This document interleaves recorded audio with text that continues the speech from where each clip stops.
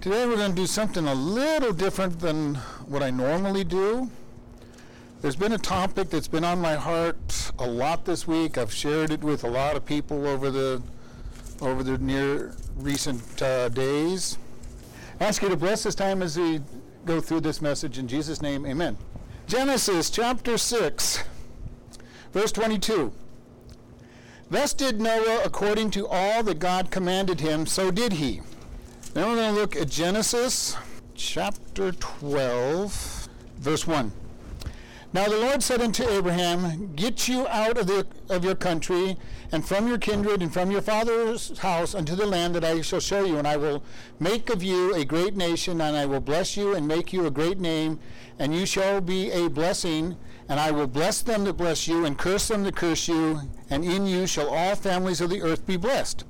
So Abram departed, as the Lord had spoken unto him, and Lot went with him, and Abraham was 75 years old when he departed from Haran.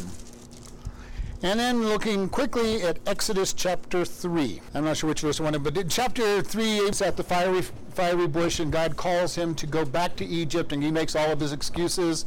But it ends with, he finally goes.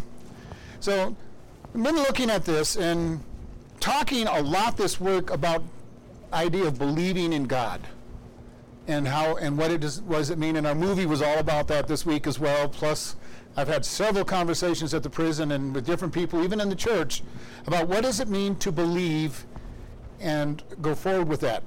We're told in the scriptures 325 times to believe. Now, I was kind of shocked that it was quite that high. And one of the things about belief is in the Bible, the word belief, it does not just mean that I believe something is true. Okay? Probably everybody in this room believes that we live in the United States. I would hope so. Most people probably believe that there have been a president called Abraham Lincoln, George Washington, Thomas Jefferson. None of us have ever met them. They are facts that we know in our head. And there's lots of things that come down to facts. But when we look at belief always has a next level attached to it. The whole idea of belief is that we take and act upon what it is that we are believing. All right? I can believe in a lot of things, but not go out and do something. There's a famous story that a lot of pastors use, and I'm going to tell it. I didn't have a chance to verify it. They talk about this guy who walked over a tightrope across Niagara Falls. And he walked back, he had a wheelbarrow, he walked back, and he goes, how many of you believe that I can carry a man in the wheelbarrow across the falls? And everybody raised their hand. He goes, who'd like to get in? Okay? Now, everybody had a belief that he probably could do it. And I don't know if the story is true. It's probably not. But it does make the point. Belief in something that we will not put our trust in is not belief. When we talk about being saved, when we talk about following God, it takes a belief that says you go beyond just saying, I believe that Jesus died on the cross and came for my sins. I believe that he will come into my life, and we actually do it. And that's what belief really comes down to. And for us as living, God tells us that we are to bear his cross. And this is the kind of thing, I read these stories for one reason, because there's all kinds of stories I could have taken from. We could have taken Daniel going to the lion's den, and Meshach, Shadrach, and Abednego going into the fiery furnace. We could go into Isaiah preaching and losing his life. We can go all the way to Jesus being obedient and believing that the Father had sent him to die on the cross so that he'd be resurrected. How much does our belief cost us? And this is something that is very important for us to come down to. When we get saved, we can say, I believe that I'm a sinner. That's not real hard for us to understand. All of us are sinners. And we know that we're sinners. We know that we deserve punishment. I can even say, I believe that Jesus came and he was the Son of God and he died on the cross and rose again. James tells us that the devils believe, but they're not going to heaven, because they're not putting trust into that statement. It's very important for us to take our belief and go the next step and make it something that is real. And say, that I'm going to follow God. Now, each one of these people, they took steps. Noah, we look at Noah, he spent 120 years building a boat. Can you imagine everybody making fun of Noah? Now, Noah, what is this stuff? You're talking about water falling from the sky. It's never happened. You're talking about a flood. We don't know what you're talking about. And you're building this great big boat in the middle of the plain with no water. And you're telling us that God's going to destroy this world. We look at Abram at the time. Leave your family and go to where I'm showing you to go. This was in a day when people didn't leave their families. And he said, leave your family. Can you imagine that conversation with mom and dad? Mom and dad, God's told me I'm leaving. Now, he is 75 years old. He is old enough to leave on his own, but it was something you didn't do in that day and age. And he says, God told me to leave. Moses, happy shepherd in the middle of nowhere after having been chased out of Egypt and he's under warrant of arrest. He steps back into Egypt. He goes to be executed for murder.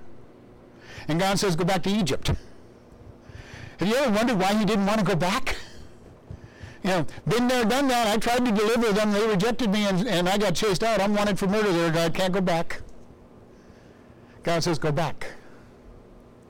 We all know the story of Jonah. Jonah said, go to Nineveh. He says, nope, going the other way. And God brought him back. When God asks us to do something that is going to be our cross, on this side of the event, it looks like something that is terrible. Moses says, God, you're telling me to go to Egypt. They're going to execute me.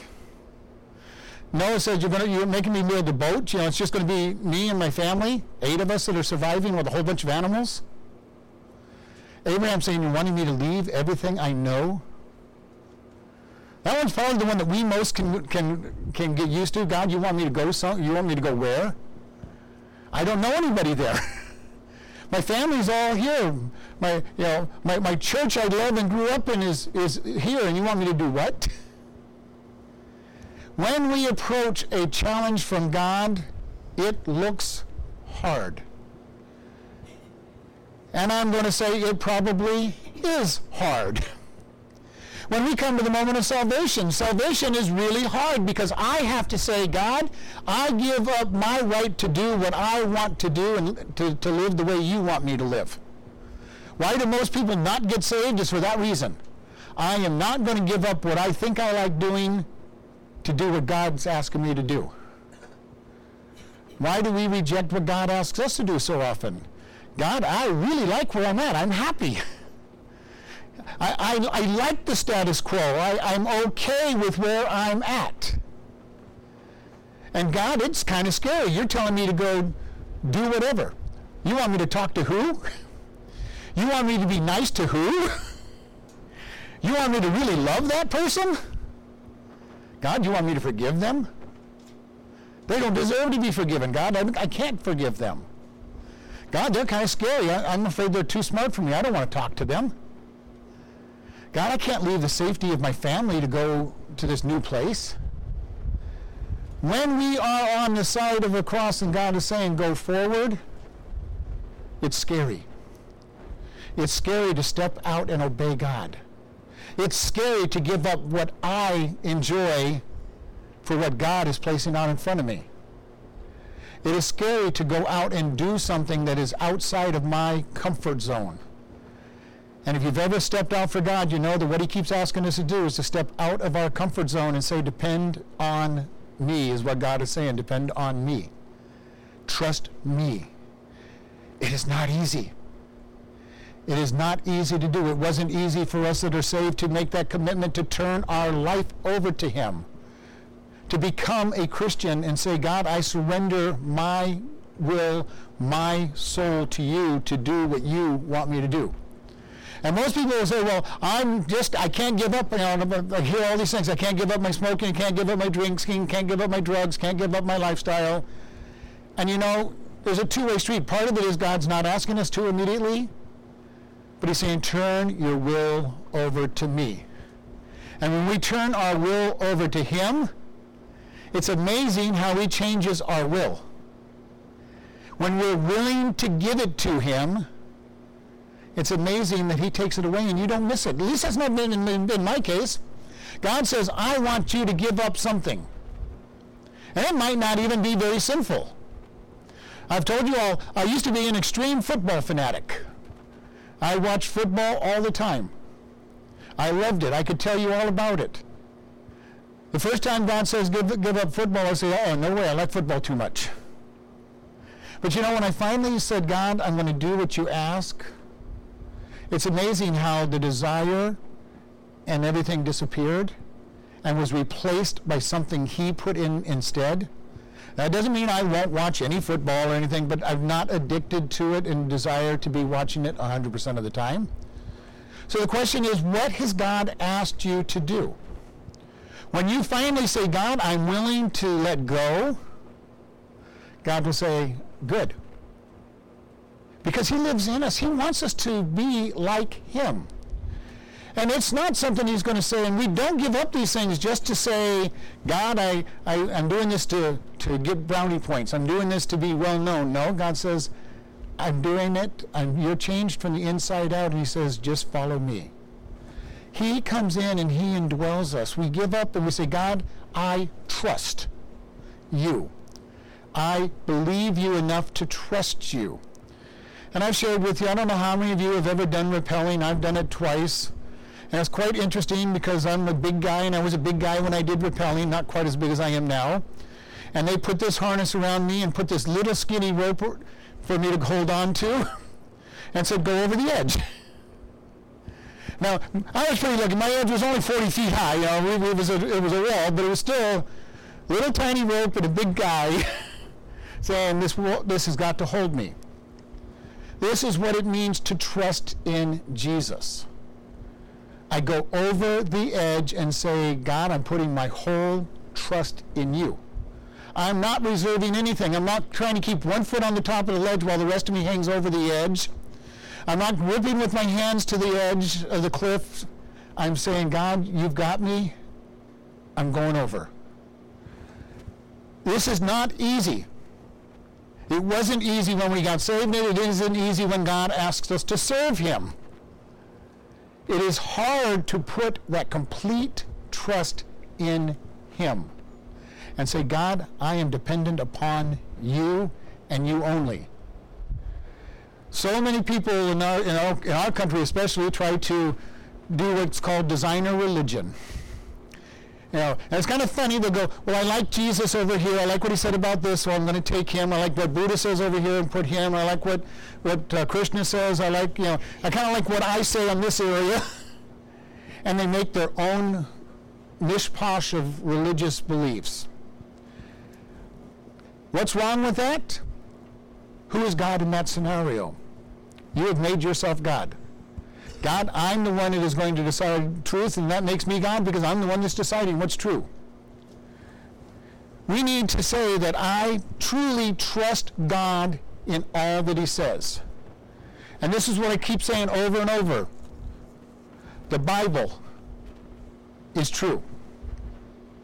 It's 100% true. If it's not true completely, I need to throw it away. Because if I can't decide what's true and what's not true, I have nothing to put my life on. Because it is 100% true, I can put my life completely on the Word of God. And because I can put my life on the Word of God, I don't have to sit down and go, okay, what parts of the Bible are true, what parts are not true, what am I going to believe, what am I not going to believe? Because I go, His Word is true. If somehow after I go in and somebody can say this was wrong and this is irrelevant, then I have to throw the Bible away and know that I've wasted almost 50 years of my life. I've been studying for a long time. There's nothing in there that's a contradiction. There's nothing in there that's not true. I know that I have confidence standing on the Word of God to live my life. And I will believe it. I have no respect for people who do designer religion. I have more respect for the Jehovah's Witness or the Mormon or or the Islamic Muslims that put their whole trust in what they believe. They're wrong. Their books aren't something you can stand on, but at least they're standing on trust on something. And that they're going, it's not me who's God. For us, have we gotten there? Are we putting our whole trust in Jesus and His Word? Every bit of it. Not reserving it, not having some plan A, or, Jesus, your plan A, and my plan B is over here. I do enough good things that God's going to like me, maybe, and so, Jesus, I'm going to believe in you, but I'm also going to put my good works in there. The sad thing is there's a lot of Christians who live that way. Jesus, you're my salvation, you're my Savior, but I'm going to do lots of good works so I can earn heaven. Or worse yet, the idea of keeping heaven. We need to be very careful about that. Everything about our salvation is by grace. For by grace are we saved, not of works, lest any man should boast. And I will include that, for by grace are we kept in our salvation, not of works, lest any man should boast. It's very important that we know how we get God's pleasure. By grace. Purely. By grace. Now the wonderful thing about this is when we step out and we do the hard thing that our cross is representing, oh, the glory that's on the other side. We don't see the glory when we're looking at the cross. Even for Jesus, when He went to the cross, because He was God, He knew resurrection was coming, which is why He could endure the cross. How do we endure our cross? Not that we necessarily know what's coming on the other side, but we have a promise. All things work together for good for those who are called according to the purpose of God. We embrace our cross and God brings something good on the other side. Noah embraced his cross. He built an ark. He went through a year floating on his floating zoo before he finally got out. But he had salvation on the other side. Abraham leaves his family and wanders in Canaan for the rest of his life on a promise that God's going to bless him and his nation. He's going to produce a nation that is so large that everybody's going to be blessed. And in his case, he dies with one child. He has a big nation. God renews that statement to Isaac. Isaac follows in the same thing, the promise of a nation, promise of a nation. He doubles his father's nation. He gets 2. Jacob comes along and Jacob gets 12. A few generations later, when they leave Egypt, there's about 3.5 million of them. The promise had finally come true. Sometimes the promises come true very slow by our human standards. Sometimes the promise may not even be fully seen until we get to heaven. But we look at this, we look through the scriptures and look, how many times did God bless people on earth? Moses leads a crazy people for 40 years and he takes them right to the border of the promised land. And God says, because of your disobedience with the rock, you're not going in, but your people are going to go in. And they go in. David mostly obeys God for his lifetime, and God says, you're a man after my own heart. You're my, one that I love. Why? Because he sought God. And David is one that can give us great acceptance of God's grace.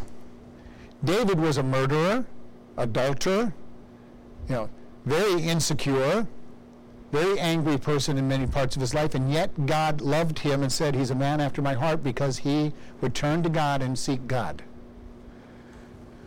Many times we get to a place where we have a problem in our life where we really mess up.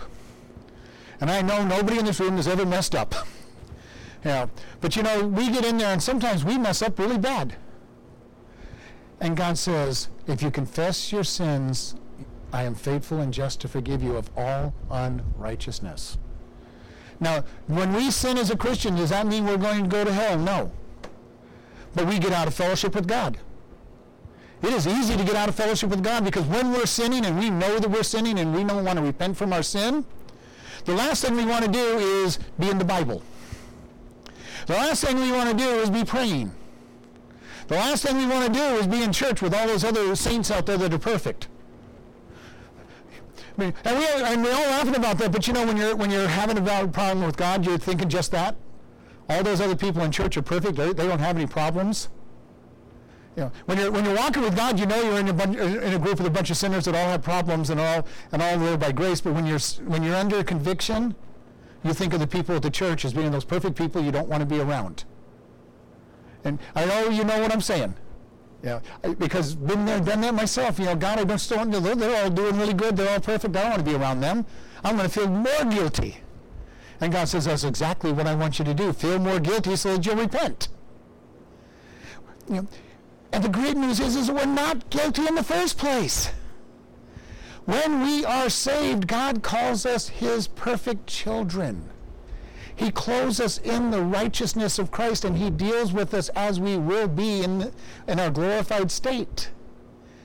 And yet, when we are sinning and out of fellowship, we look at ourselves as totally worthless, totally out there. And God is saying, come back, you're my child.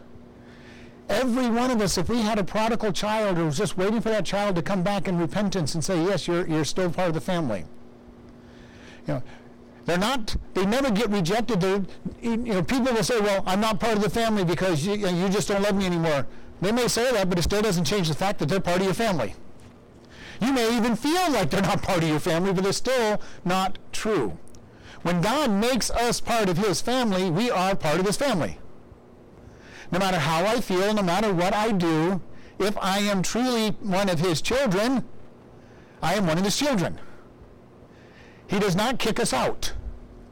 He goes, oh, no, you've been just so bad, I'm totally disowning you. He doesn't disown his children. He waits patiently, just as the father of the prodigal son was looking for his son to return, watching for his son to return, and saying, you're back. And what did he say when the son said, I don't deserve to be your son anymore, I deserve to be a servant? You know, the father said, oh yeah, go back, you're live in the servant's quarter until you paid off enough debt and become a kid, become my kid again. No, he says, you're my child. He says, give him a new cloak, put some shoes on his feet, get ready for this party. My son who is gone is back home. Do you realize that is how God is looking at you if you are his child? He's looking at you. If you're far away, he's saying, come back. Come back. Repent. There is nothing we can do that is so bad that God says, I do not forgive you. He will always forgive. He will always accept. Up until the point we die. Now, when we're standing in front of God, everybody's going to want to repent. When they're standing at the white throne judgment, everybody's going to say, hey, I believe in Jesus now. Too late. Too late to repent at that point, because when we see, it is not by faith anymore. When we're standing at God waiting to be thrown into the lake of fire, everybody's going to want to repent. Matter of fact, it says that every knee will bow at the white throne judgment and confess that he is God, and that is not salvation confession. That is confessing the God that you're standing before is God, and that he had made a plan, and it's too late. It is appointed unto man once to die, and after that the judgment. We have a few short years to decide what we're going to do with God. And then we have eternity to reap the benefits or the punishment for that decision. But always keep in mind, when God is asking you to do something hard, there's a reward coming. It may be an eternal reward. Who knows? It may just be an eternal reward. But there is a reward on the opposite side of the cross. And if you've gone through enough trials and tribulations and stepped out with God, you know what it means. It is great to step out and follow God and then say, wow, God, what a blessing. Wow, I'm on the other side of this blessing. Somebody got saved. It was wonderful. I opened my mouth and talked and somebody got saved. I opened my mouth and shared with people, and it blessed them. You know, one of the great things about it, when we serve God, people will tell us how blessed they are, that they got served. But the greatest thing about it is, we need it as much or more than they need it. When we step out to serve somebody for Christ and bless them, there's a feeling that goes along with it. There's a joy that says, I obeyed God and I'm getting blessed as much as anybody else. And it is a wonderful thing to step out and serve God, to reach out and help somebody with God, and they get blessed and we get blessed. And on the other side of the hard place is a blessing. Just as Jesus went to the cross, why? So that we could get saved. Now, I've said this sometimes, I don't know, I think he got the short end of the stick out of the deal, but you know, he died and he gets us, but he saw great value in that and said, I'm going to redeem millions of these human beings, maybe even billions of these human beings, to spend eternity with me and the Father. When God puts that cross in front of you, embrace that cross and go through the pain of that cross. The cross is always painful. It is painful to obey God. It is painful to have him take things out of us that we think are important.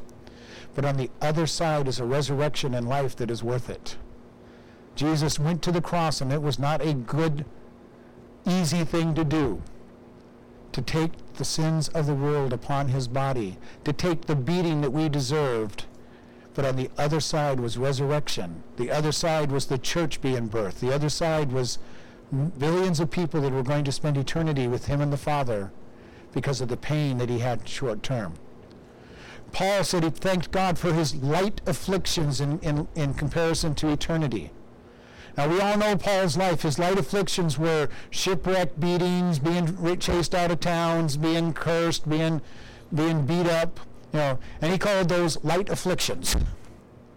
Now, most of us would say, Paul, you're nuts, but Paul said, compared to the heavenly reward.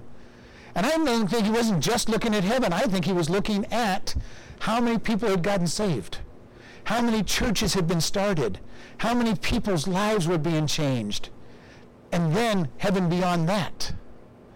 But I can tell you, one of the greatest things I have is when I disciple somebody and watch them grow in Christ and go, this person's life has changed. They're no longer doing the things that they've done. They're no longer living a lifestyle of destruction. They're living a lifestyle of life. And then your goal is, God, help them get even further than I am.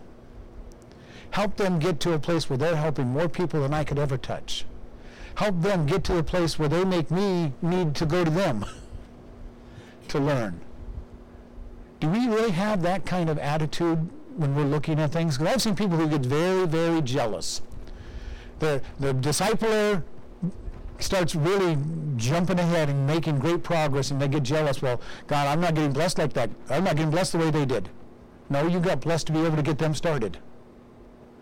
You know, I think back, who led Billy Graham to the Lord, and it's, nobody really knows him. If you've studied his life, you'd know that it was a guy who hadn't led anybody else to the Lord. But he gets credit for everything that Billy Graham does because he's the one that started him on the path. He was obedient and spoke.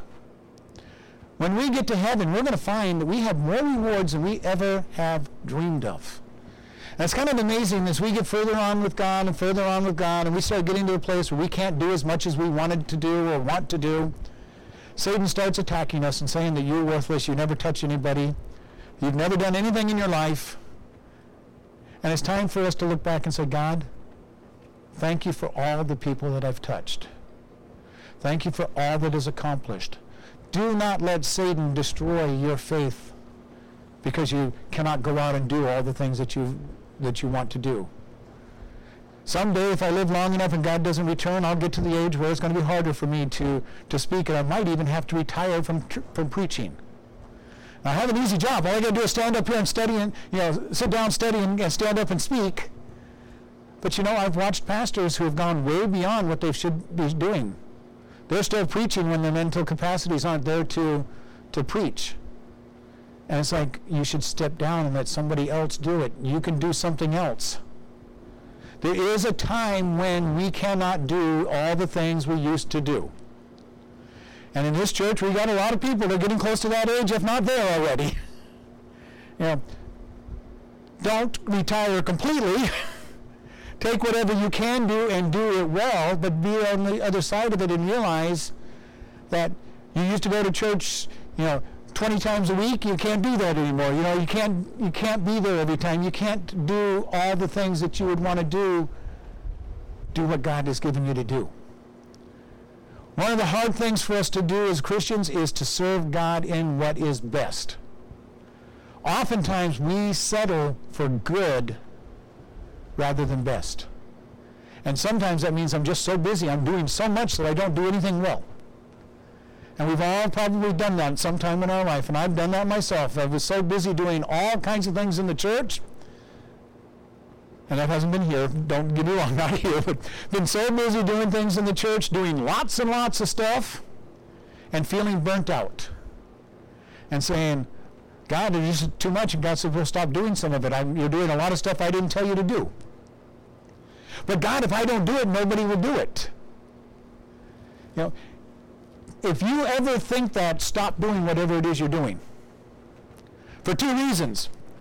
Number one, either it's not supposed to be done. If nobody else in the church is going to do it, and you're doing it only because somebody has to do it, it probably doesn't need to be done. Or because you're doing it, the person who's supposed to be doing it is not stepping forward because somebody's in the job that they felt they were supposed to do. But beyond that is, if we're doing too many things, we'll burn ourselves out and we'll stop doing everything at some point because we're just so busy. Talk to God and say, God, what is it that you want me doing? And then do that with your whole heart, mind, soul, and your strength that you have. If it's only one thing that you can do it completely. If God gives you 2 and 3 things to do and you're young enough and strong enough to do them, go and do those 2 or 3 things that God has told you to do. But for everybody, it starts with one. It starts with one thing that he asks you to do. And when you start it, usually you do not know where it's going to lead. When I started teaching my first Sunday school class at age 15, I did not know that it was going to lead to being a pastor someday. It was not even on the forefront of my mind. We need a Sunday school teacher. I enjoy teaching. I'll start teaching these kids. And I started teaching those kids. And I taught more kids. And I taught more kids. And I taught more kids. And I started teaching Bible studies. And, you don't know where what God puts you in is going to start. There is nothing so small that it's not important to begin with, and you don't know where those small things are going to take you. This church started, long time ago, and I'm guaranteeing you that it didn't start the first day they opened up the church and had 100 people in it. Even though the church was big enough for that to happen, they probably only had a couple families at best coming here. We don't know when we start something what's going to happen with it. There are lots of churches that started with 4 or 5 people doing a Bible study. And all of a sudden, God kept adding people, and it became a church. All kinds of missions where people just said, this needs to be done, and they start doing it, and all of a sudden, they're helping hundreds, thousands. We don't know what God has in store, and we don't know how God measures things in the first place. When we get to heaven, you might be rewarded just because you were kind to somebody and you said a nice thing to them one day. And God, I don't even remember being kind to them, God, but that changed their heart. They needed that smile you gave them that day. When God is giving us something to do it. And when Satan attacks us and saying, you are worthless, don't believe it.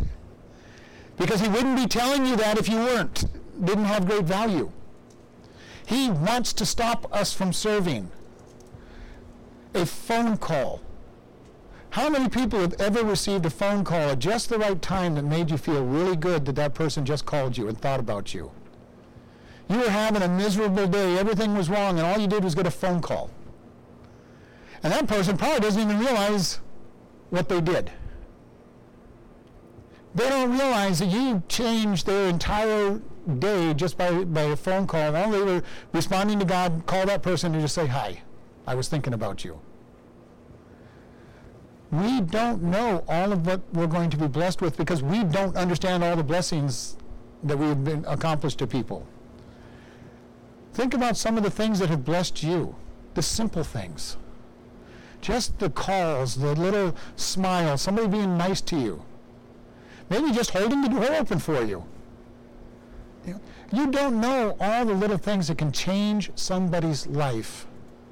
And how many little things that you have done that has changed somebody's life is going to amaze you when you stand before God and He throws all your works in the fire and out come out all these little precious gems and jewels, and you're going, God, where did all these things happen? I never taught a Bible study. I never did any great things, and you end up with a whole pile of things because you were just doing kind things to people. It should be more than just that, but understand, little things are what we're going to be rewarded for in heaven. When Jesus gave the parable, he goes, many will in that day will say, Lord, Lord, didn't I? And they give off a whole bunch of good things. I visited the sick in the hospitals. I went to the prisons. I clothed the naked. I gave food to people. And Jesus says, depart from me, I never knew you.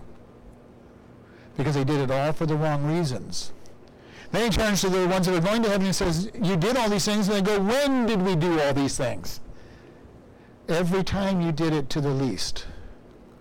Every time we help somebody without even knowing it, without thinking about it, when we're kind to somebody, when we share the gospel message with them, when we are just giving them a fresh cup of water, being kind to them, they can respond. What happens with us on our cross? First, do we believe? Do we truly, totally trust in God? Do I trust Him enough to embrace the hard cross that He's put in front of me to get the victory on the other side? Know that when God puts you through a hard time, there's a victory on the other side.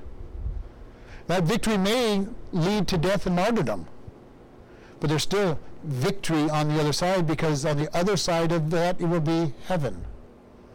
No matter what we go through on this world, ultimately, we have victory because we have heaven on the other side if we're His child. The good news is He gives us good in this world. We have great blessings in this world. Lord, we just thank You. Lord, if there's anybody listening to this through the radio, through the internet that doesn't know You and have put their full trust in You, Lord, we ask that today they will put their full trust in You. That they will admit that they are lost without You, that they will admit that they need You, and turn over, surrender their life to You in full trust. Lord, for the rest of us that know You, we ask that You will again even convict us to put our full trust in You and give up our desires and our wants for what You want from us. And we just thank You in Jesus' name. Amen. Listening friends, where will you be when you die? We ask this question of a lot of people oftentimes, and the biggest answer we'll get is, I hope I will be in heaven. If hope is your answer, you don't know God, and that's a problem. We all have sinned and come short of the glory of God. The wages of the sin is death, but the gift of God is eternal life. If you do not know for sure that you're going to go into heaven, please today make your decision to follow Him. It is simply just ask Him, Lord, I am a sinner. Please come into my life and save me, and make Him your Lord. If you've said that prayer, let us know so that we can send you a new believers packet. You can contact us at office@chloridebaptistchurch.com or even pastor@chloridebaptistchurch.com. Or you can just send us a regular letter at Chloride Baptist Church, P.O. Box 65, Chloride, Arizona, 86431. Thank you very much for listening, and have a wonderful day.